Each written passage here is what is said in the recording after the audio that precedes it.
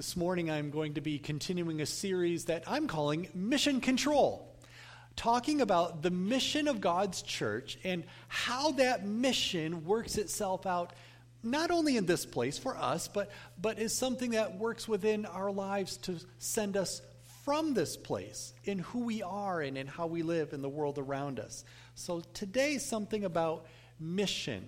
We've talked about our mission before, and we've got three key words in our mission that we talk about: love, grow, and serve.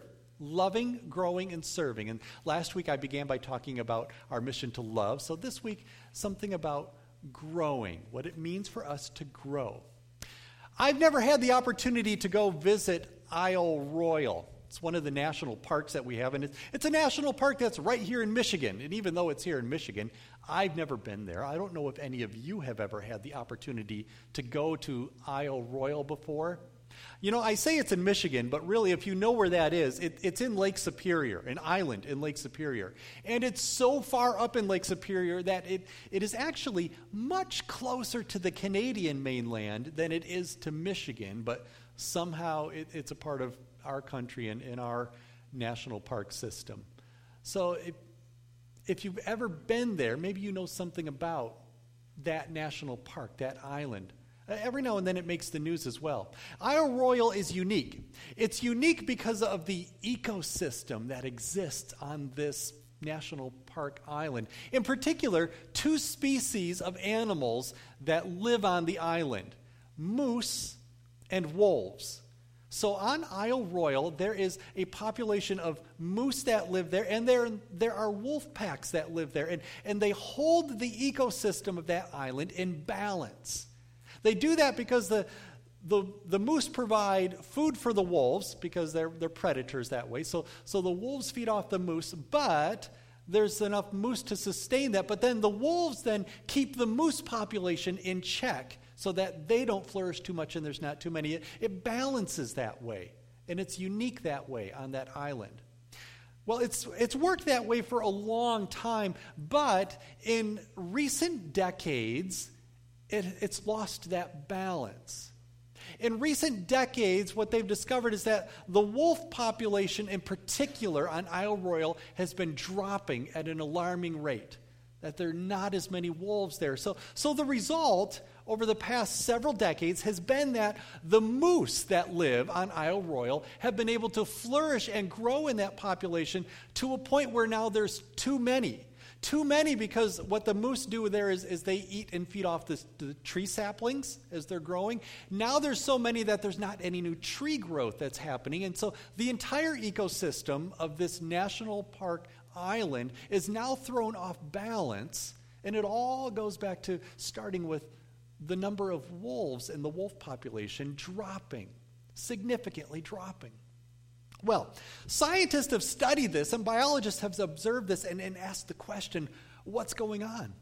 Why is this happening? And wondering, is there some kind of disease that's going through the wolves and that kind of thing? And they have not been able to pinpoint any one thing that way. But here is what they have discovered among the wolf population on Isle Royale, that they're weakened to a point because of genetic inbreeding.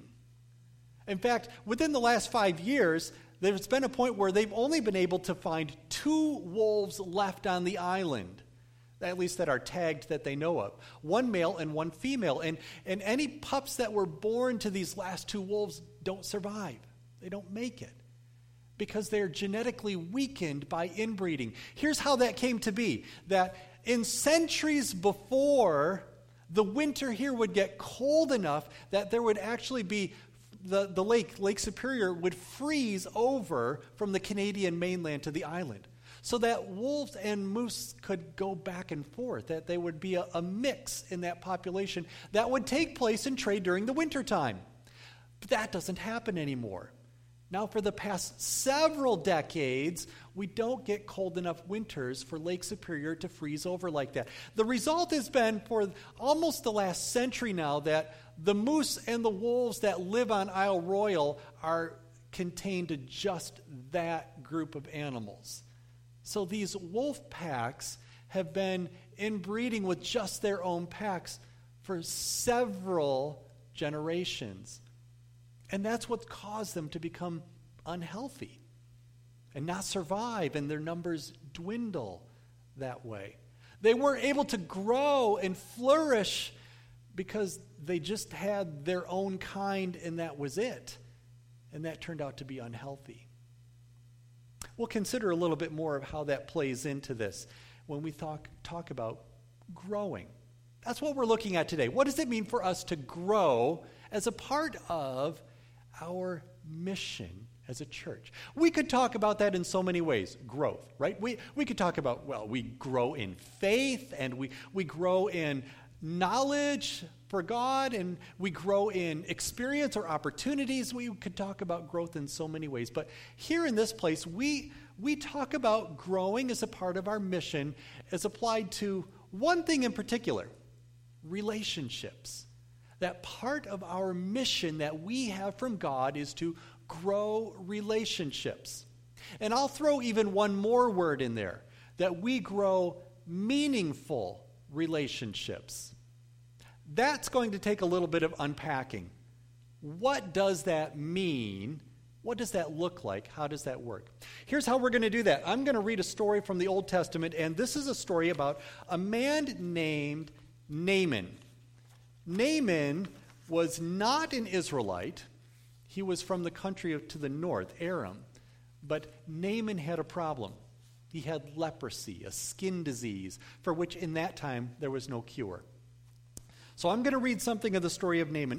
I'm going to actually start on the screen here with verse 1 so that you get the background that goes into this, okay? But you may have printed in there in your bulletin from verse 8 forward. That's the story that we're going to focus on. So I'll begin at verse 1 so you hear the background, but verses 8 through 14 are where we're going to find something through this. And here's what I want you to note as we read through this. Think about Naaman's relationships. Who he's connected to, who he has relationship with, okay? Here's how the story goes. Now Naaman was a commander of the army of the kings of Aram. He was a great man in the sight of his master and highly regarded because through him the Lord had given victory to Aram. He was a valiant soldier, but he had leprosy. Now, bands of raiders from Aram had gone out and had taken captive a young girl from Israel, and she served Naaman's wife. She said to her mistress, "If only my master would see the prophet who is in Samaria, he would cure him of his leprosy." Naaman went to his master and told him what the girl from Israel had said. "By all means, go," the king of Aram replied. "I will send a letter to the king of Israel."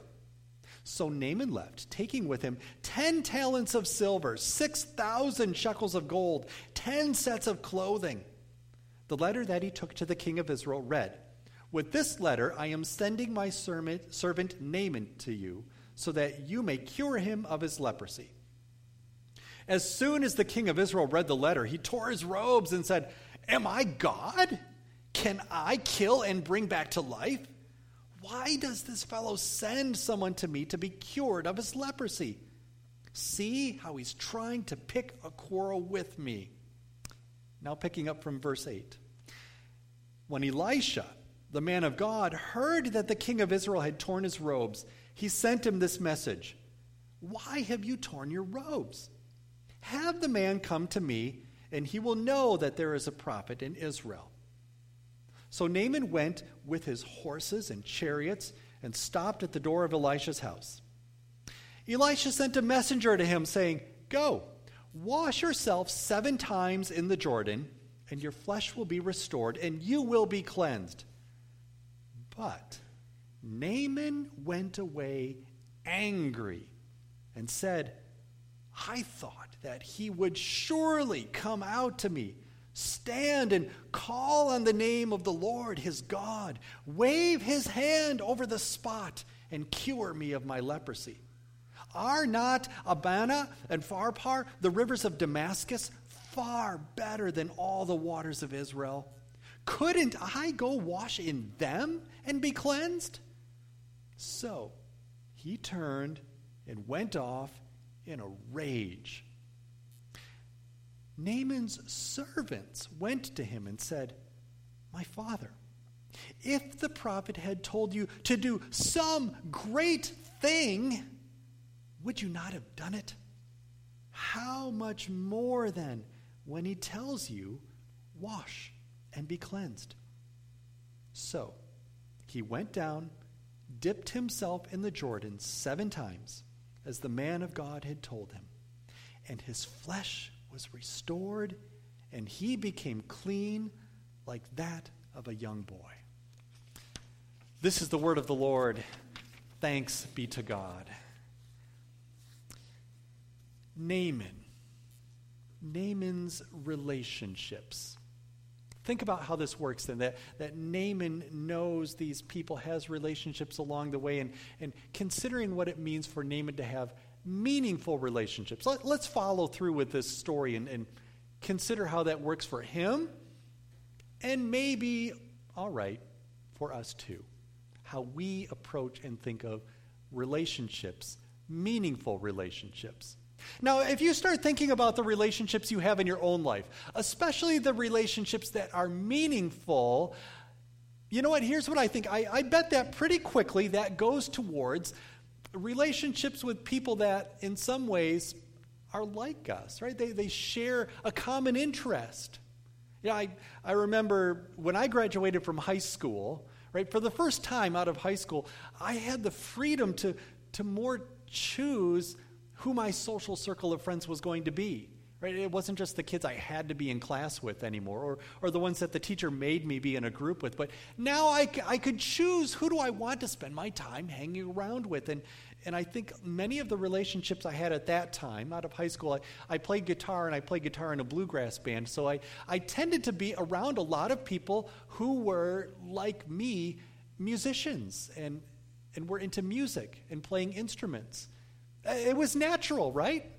I think for every one of us, if you think about things that way, the relationships that you have in your life, you would find that to be true.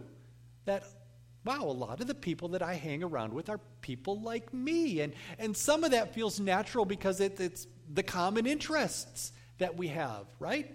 The common experiences, the shared values that we may hold. I remember later, my family was at a church in Kalamazoo where we lived and attended, and Laura and I got into a small group in that church with some other couples. One of the other couples in that group was a couple who had a son who played travel hockey.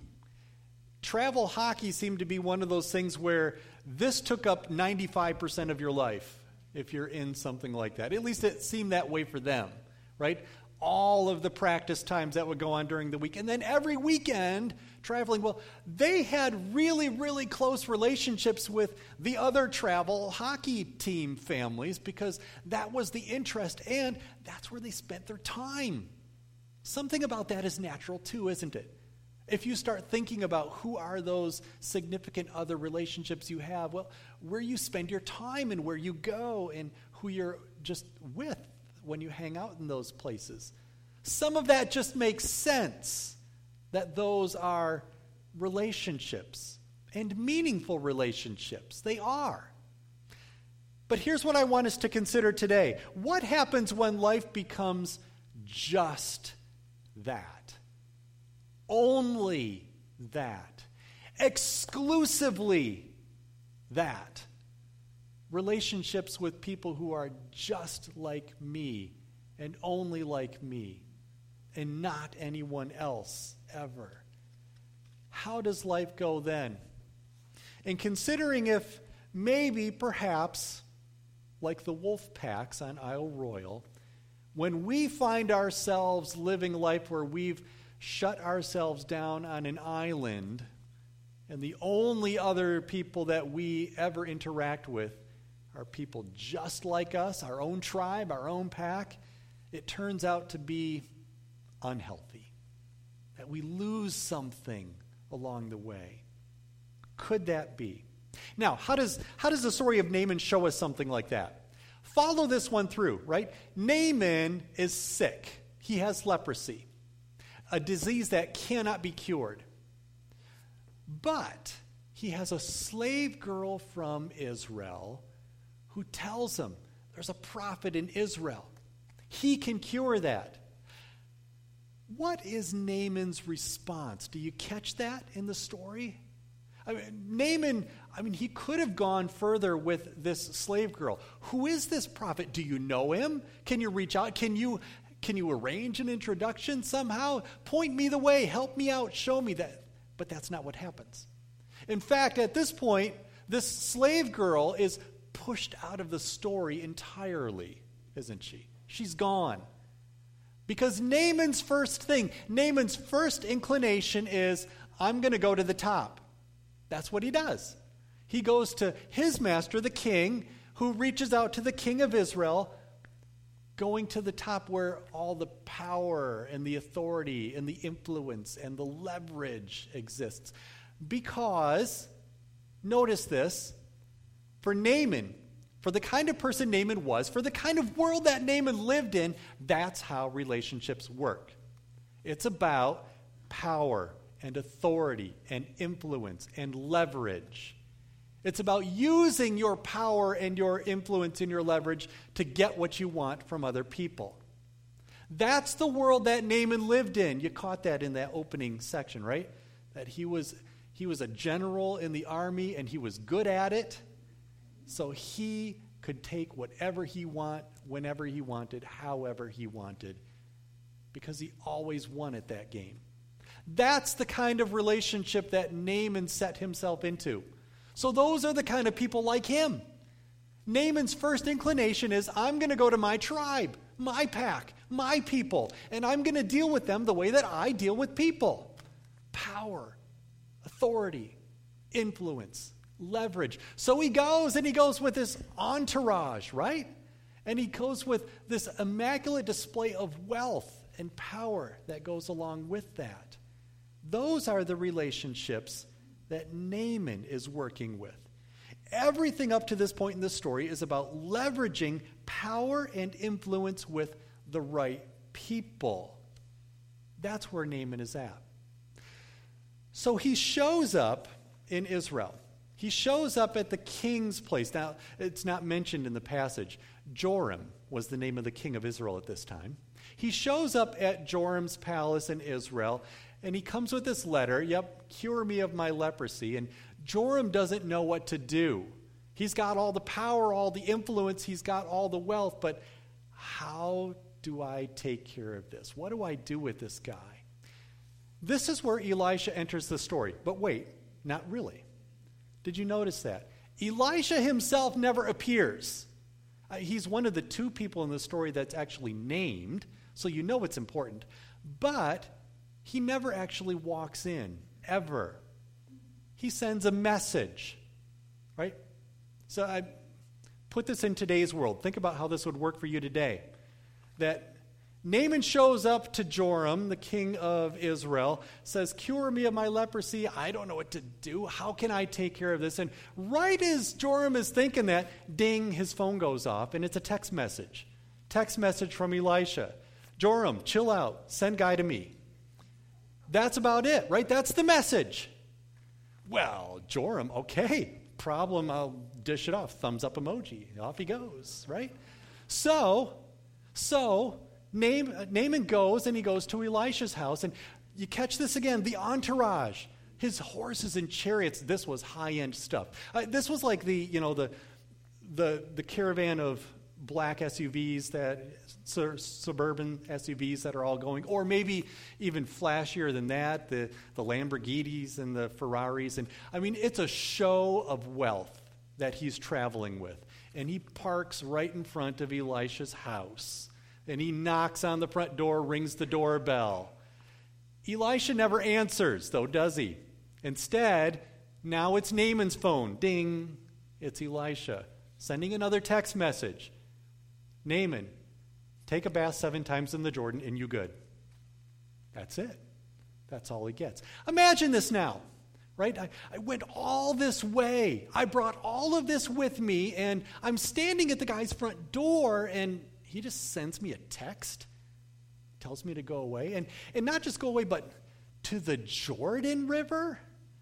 In the area of Samaria, where that was through, right? Middle of Israel, that's a dirty river. Muddy, full of that silt. Go to that river, the Jordan? He's not going to do that. There's no way. There's no thumbs up emoji for that. That one's more like poop emoji, angry guy emoji. And that's what he does, right? He stomps away, angry, in a rage. I am not going to do that. So, all the relationships that Naaman had that he thought were the significant ones to leverage turn out to be of no value at all. His master, the king of Aram, Joram, the king of Israel, they didn't do a thing. And he's hardly even getting the time of day from Elisha, this prophet. So here's the question then. What are the meaningful relationships that take place in this story for Naaman? What are the relationships that turn out to be significant and meaningful? Well, it began with a slave girl who was captured and taken from Israel. But then at this point in the story, it turns because the next relationship that comes in are Naaman's own servants, right?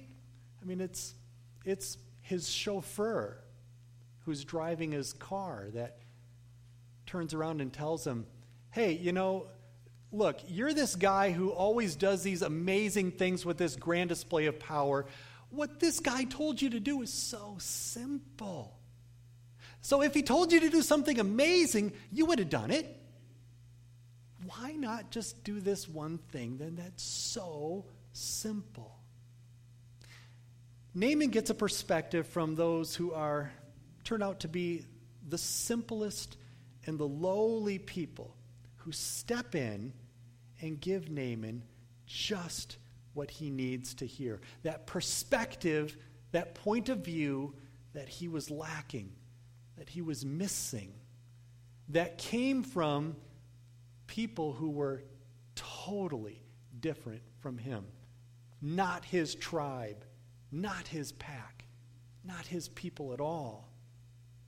But that's where he finds the most meaningful relationships coming in.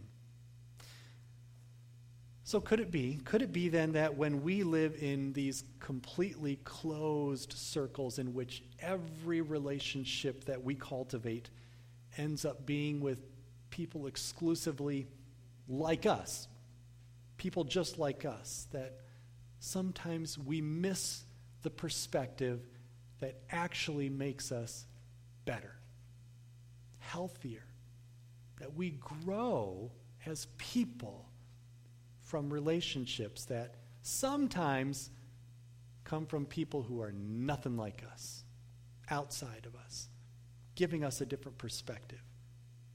Could that be for us as well? Earlier when we did this whole commissioning for our ministries, Pastor Barb started us with these words that come from Ephesians 4, right? From him, Christ, the whole body, joined and held together by every supporting ligament, grows and builds itself up in love as each part does his work. That's not the only place that the Apostle Paul talks about the human body as sort of this metaphor for the church, for the people of God. He says in 1 Corinthians 12 this, just as a body, though one, has many parts, but all its many parts form one body, so it is with Christ. For we were all baptized by one Spirit, so as to form one body, whether Jews or Gentiles, slave or free. And we were all given the one Spirit to drink.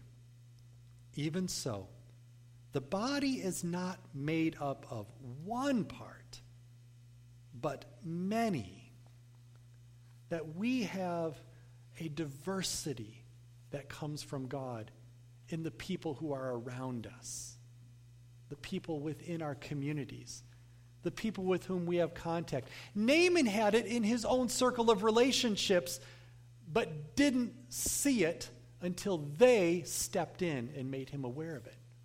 Right? It wasn't his first choice to go to them, but they turned out to be the ones who pointed him towards what he needed to be healed, to be healthy again.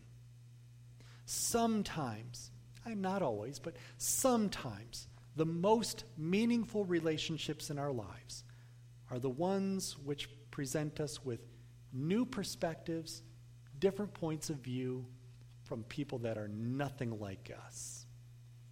We see that taking place in different ways. Just this past week, on Thursday morning, I do a men's Bible study, and our Thursday morning study group, we're reading this book in which we talked a bit about Reformed theology, of all things, and noted in that when the chapter that we read for this week talked about something that in the book they named as a holy curiosity about the Reformed tradition, the way that we do church. A holy curiosity in the sense of, we come from a faith tradition which isn't afraid to ask the hard questions, isn't afraid to face the tough issues. But some of that comes with a riskiness, right? A riskiness of if you get into the hard questions and the tough issues, sometimes then you've got to be open to some pretty wild perspectives that maybe we've never thought of before or had to deal with before or were able to push away before. But we do that as people recognizing that God reveals himself through a body of believers, which we all come from so many different places, and we bring so much into that, and there's value in that, in what everybody brings into this. Value in holding it that way. Value in becoming the people that we are as God's people, knowing that we all come from a life experience that adds and brings something better to the whole of who we are together in Christ. We are one body made up of many parts. Think about that, though, as that works out. I can't help but notice that, the time that we live in now, the society and the culture around us now seems to be building itself on finding an island where you can be with your tribe and that's it. I wonder, how much of the bitterness and brokenness and divide among us comes back to putting ourselves on an isolated island with my tribe, my pack only, and nobody else. To the point of I'm not even going to consider that other perspective. When that hard question comes, when the tough issue comes, my response is not, I wonder what the other perspectives might be. I wonder what we could learn from this. My response becomes, my job now is to shout you down so that I win and you lose. Right? Doesn't that feel like the world we're living in now? That's how we're operating? So what do we do about that? How do we address that? How do we turn that? Well, all right. Maybe you can't change the world by yourself. Maybe you can't fix what's in other people, but you can do something about you, right? We can do something about ourselves in that. So, how do we begin with that? How do we begin to find that in ways where we see relationships as meaningful? Well, I'll leave you with a couple things then, right? A couple of things that help do that. First of all, let's ask this question. How can I cultivate meaningful relationships with people who are different from me? How can I do that? Let's start by thinking of it this way. Think about in your own world, and we've all got this in our own world, people whose relationships we would count as acquaintances that we tolerate, right? This person is an acquaintance that I tolerate. Everybody's got it. Think of that. Who are those people? Here's what I mean by acquaintances that we tolerate. Sometimes there are people that I work with that, you know what? You're an acquaintance of mine because we work together, because we have to, but here's the deal. If I didn't work with you, I'd have nothing to do with you. Right? That. People like that. And it's not just work. Students, those other ones in the class. If you weren't in my class, I'd have nothing to do with you. It's an acquaintance. I know who you are, but I tolerate that acquaintance, that connection. Start with that. Who are those people? Everybody's got them. So you're thinking of who those people are. Now then, how can I turn that into a meaningful relationship? How can I take the people in my life who I would identify as a tolerated acquaintance and turn that into a meaningful relationship? People who may be polar opposites. I think of it this way. Not too long ago, when the Republicans controlled the Senate, right? Mitch McConnell was leader of the Senate. Democrats control the House. Nancy Pelosi is leader of the House. Think about that. When I think about that, I think, all right, Mitch McConnell, Nancy Pelosi, these are two people who are tolerated acquaintances in every way, right? Some things they've got to get together and interact and work along and that kind of thing. But I don't know that either of them would identify their relationship together as a meaningful relationship as much as a tolerated acquaintance. It wasn't always that way, though. Some of the history that I like to read goes back to way back with John Adams and Thomas Jefferson. So John Adams, Thomas Jefferson, right, founding fathers of the country, part of the Continental Congress, Declaration of Independence, all of that. John Adams, the second president of the United States, Thomas Jefferson, the third president of the United States. Those guys were politically polar opposites in every way you can imagine. In fact, you can put them in the categories of Mitch McConnell and Nancy Pelosi. That was John Adams and Thomas Jefferson. Yet, they had a meaningful relationship. They wrote letters back and forth to each other. They had tension in the relationship, and there were rifts that would come along the way at points. But they kept in contact with each other because they knew that there was a meaningful relationship in being together with someone who was not like them, who thought about it differently, who brought a different perspective, who brought in openness to new ideas and new perspectives that allowed them to learn and grow and become healthier, better people because of having that circle around that works that way. It's possible. It can happen. You can take steps to bring relationships like that closer, of working through those people in your life that you may identify as, this is an acquaintance that I tolerate, but how can I approach that person differently? How can I begin to work with that person in a way where this may actually be a meaningful relationship? Now, I know that doesn't mean you're going to become best friends. It doesn't have to work that way. You don't have to be best buds with people like that. But they do need to be more than simply a tolerated acquaintance. And then, how can I build some balanced accountability into those meaningful relationships with other people? Here's what I mean by balanced accountability. Think of it in terms of the story of Naaman. Naaman had no accountability, right? He was accountable to no one. Well, even his master, the king of Aram, Naaman is a war hero. This guy wins at everything. Of course, the king is going to do whatever he wants, right? It's good for him. Naaman can do whatever he wants, and no one holds him in check.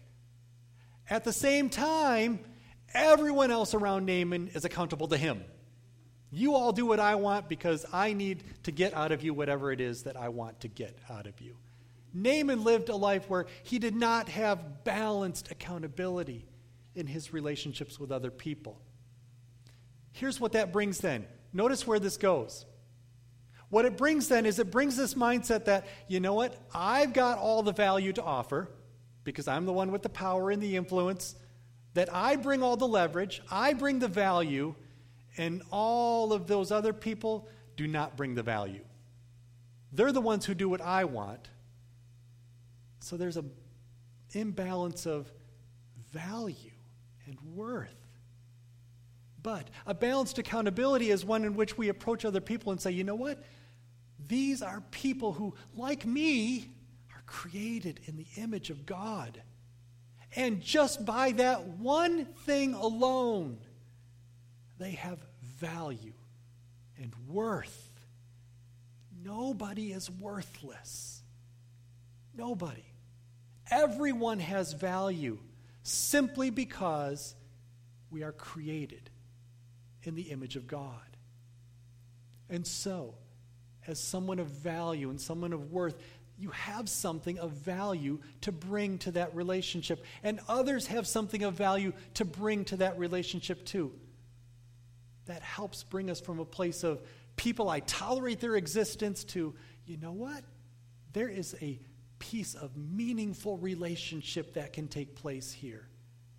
Because they are a child of God as I am a child of God. Created by God with value as I am created by God with value.